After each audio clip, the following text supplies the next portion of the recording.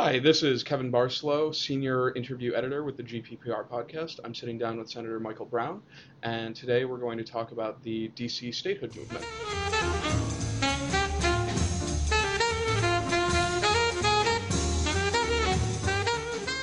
So, how long has the modern statehood movement been around?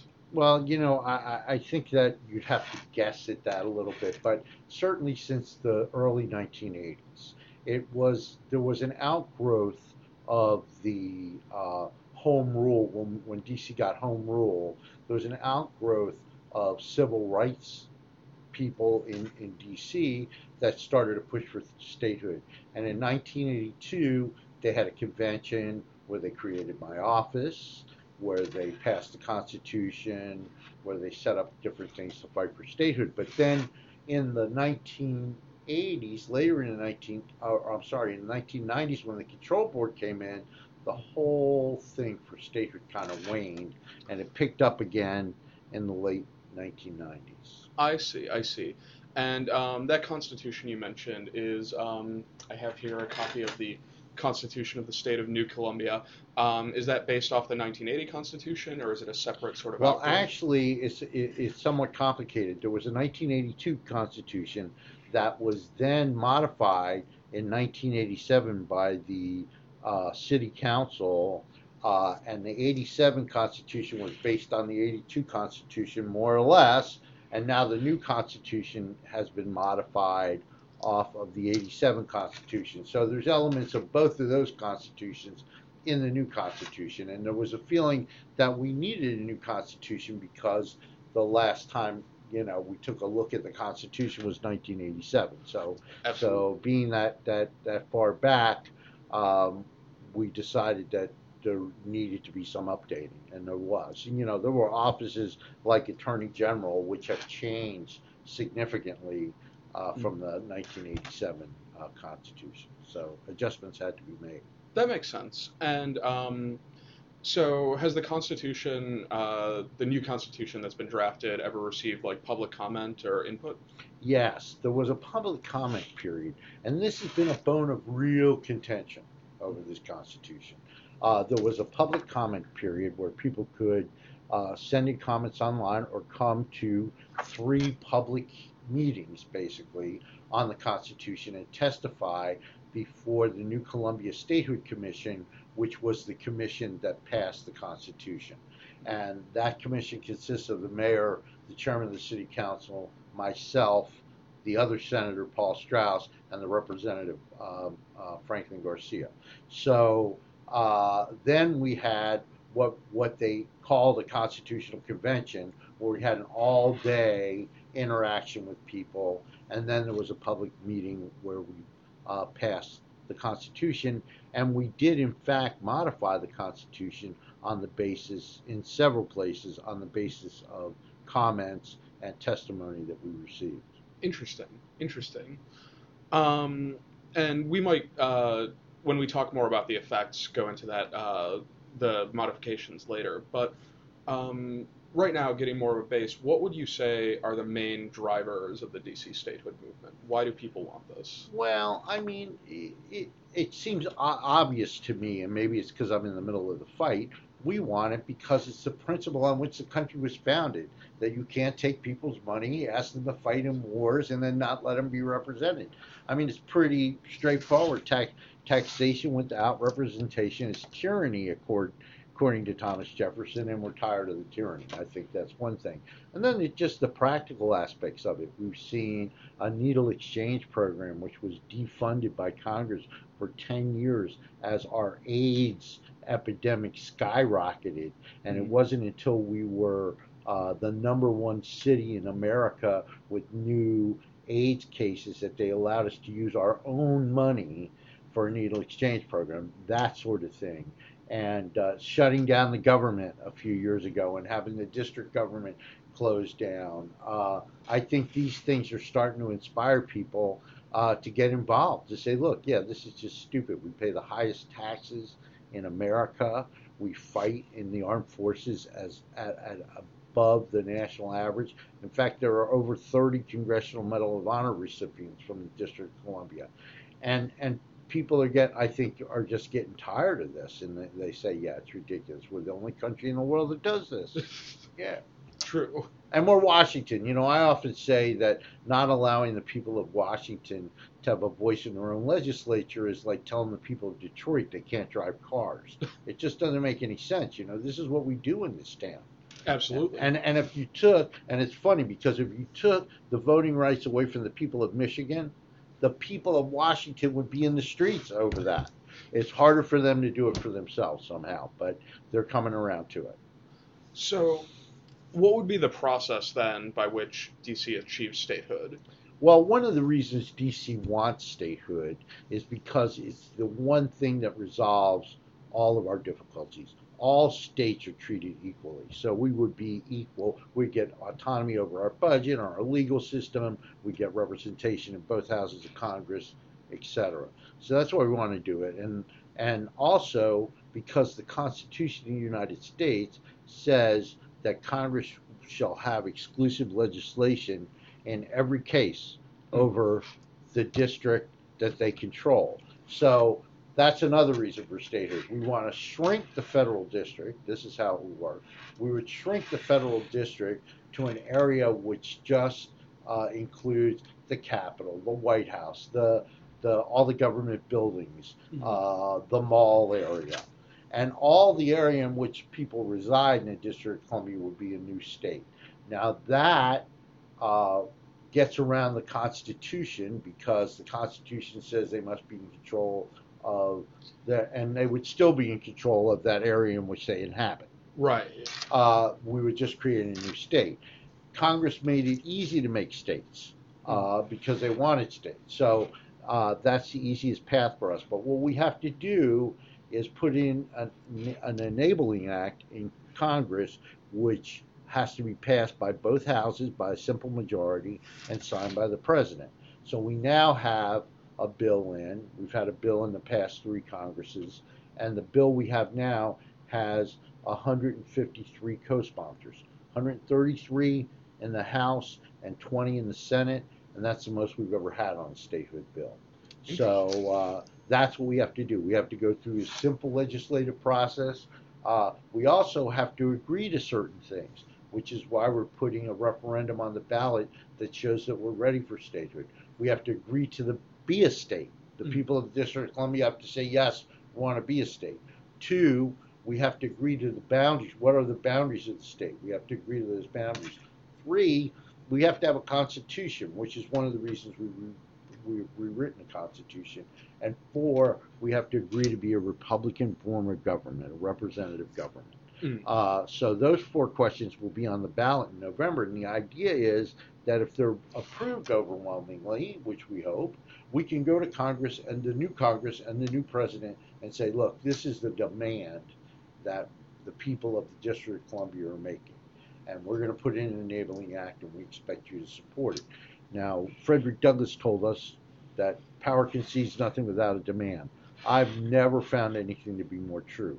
And right now, we go up to Capitol Hill like we're some political character out of a Dickens novel with our hat in our hand, and we ask for a little more. Can we have a little budget autonomy, please? Can we have and we need to stop that. We need to go up and say, look, we're American citizens. We've been a part of America since America began, and we demand that you give us our equal rights.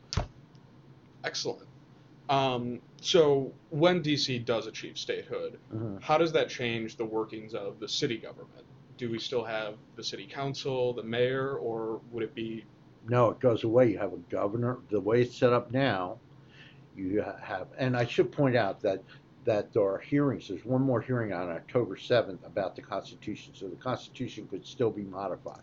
But the way it's set up now is there would be a unicameral legislature, like Nebraska, which is the only other state that has a unicameral legislature. It will consist of the people that now sit on the council plus 8 new members to be elected, 21.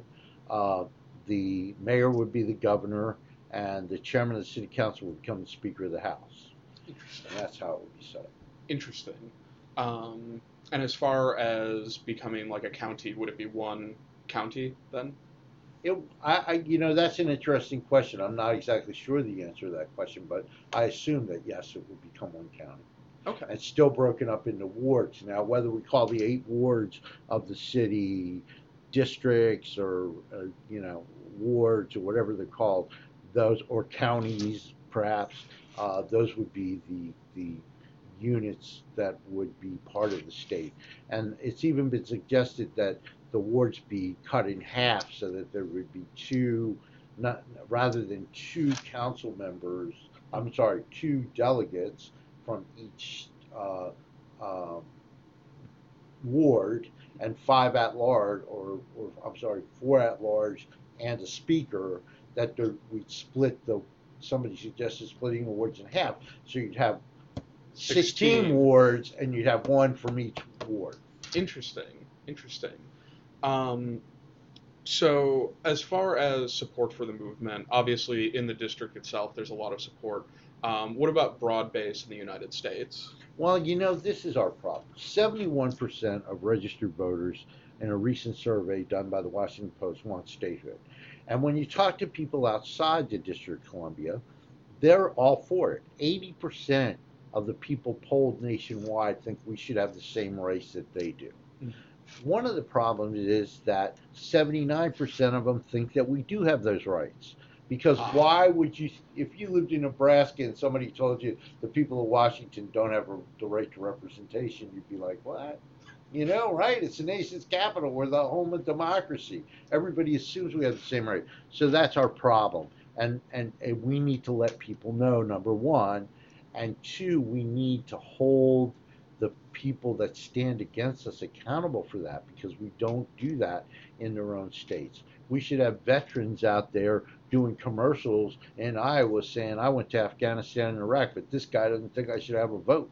Interesting. I think we have to become more aggressive. And another problem we have is that people talk about DC statehood outside the District of Columbia like they talk about world peace. Are you for world peace? Well, yes, I am for world peace. Who's not? But what can we do about it? And I think that's the way people in California feel. This is not our problem. This is right. If somebody asks me if we get to vote on it, okay, I'm with you guys. But we really, when I call my representative, I want them to deal with the problems that we're having in California. That's what I Right. call them about. So we have to motivate people to call their representatives, to put pressure on people. We have to make an issue out of it. Absolutely. So, what kinds of outreach efforts are going on in that aspect? Well, we don't do much in outreach, and that's our problem because they don't fund us. They don't fund us. The Council of the District of Columbia barely funds us. They fund us to the tune of $225,000 a year for 3 offices, and that includes all salaries, all expenses, all. I mean, it's a ridiculous amount of money. They just decided in the District of Columbia they're going to pay $1.9 million to publicize the streetcar line that nobody's riding, which is 2 miles long and has been a disaster. They spent $200 million on. So they spend $2 million on to promote something like that, but they're not spending anything to really to promote this. And this is our problem. We need to do outreach. Now what I do is I do anything I can. I Mhm. often call myself the Blanche Dubois of American politics because I get along on the kindness of strangers. Somebody invites me to be a commencement speaker in Ohio. I go and give a speech. I gave a seminar several times in front of the National Conference of Social Studies Teachers in the hope that we can get social studies teachers to embrace this idea and teach it. We have put together a website called teachdemocracy.net, which actually is a resource for teachers to get information to use in their classrooms about DC statehood. My wife will tell you, I will speak at the opening of an envelope. There's no engagement that I turn down, but that's not enough. We have to put some real money into this. We need to get out into the states. We need to have surrogate speakers. One of the mistakes we made with our constitutional amendment. We had an amendment to the Constitution that was only ratified in 16 states. So it fell about half short of what it needed for ratification after going through both houses of Congress. And part of the problem there is we just thought the righteousness of our cause would carry the day instead of going out and lobbying for it in each state legislature. Right. Should have done this. So you mentioned that October 7th there's another open comment meeting on the Constitution. Yes. What are 6:30. some of the, at 6:30? What are some of the biggest changes between the previous constitutions and the new one that have come out of those comment sessions? Well, some of the biggest changes are that the last Constitution wanted to keep 13-member city council. So we've changed that to 21. Another big change was the Office of Attorney General, which really didn't even exist in the old Constitution. In the way in the old Constitution, it was appointed. Now it's an elected office. There have been some changes to the way ANCs work, but only to make them, in our opinion, work better. Those are the main changes, and then little tweaks. The boundaries have been changed, and things like that. Okay. And with the boundaries and boundary changes, so should DC become a state, would we see the same boundaries as we have today, or would there be changes there? No, I think you would see, as a resident, you would see basically the same boundaries. There are some areas that have been cut out for the federal government, but those are federal government areas now anyway. Right. I guess I was like the outer boundaries. No, that would be the same. Okay. Same as were originally established, right? No changes to the outer boundaries. It's just a matter of what falls in the state of New Columbia and what falls in the federal district. I see. Great. Well, that wraps it up for my questions. Okay. So as we said, that's October 7th at 6:30, and where can residents go if they want to come? Here to the Wilson Building, and it's 6:30 p.m. Let's point that out. Sorry, 6:30 they p.m. don't show up bright and early in the morning. 6:30 p.m. and it'll be here at the Wilson Building. Excellent, great. And everybody, if you're a registered voter, get out there on November 8th and vote yes for DC statehood. It's really important that we come in with a large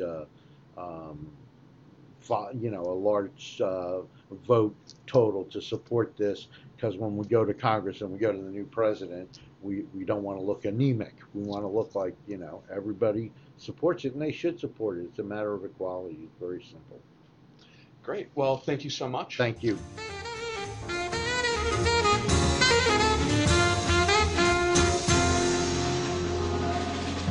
Thanks for tuning in to this episode of the GPPR podcast. I hope you enjoyed it. If you're interested in more, check out gppreview.com, our Facebook page, GPP Review, and our Twitter, @GP Policy Review.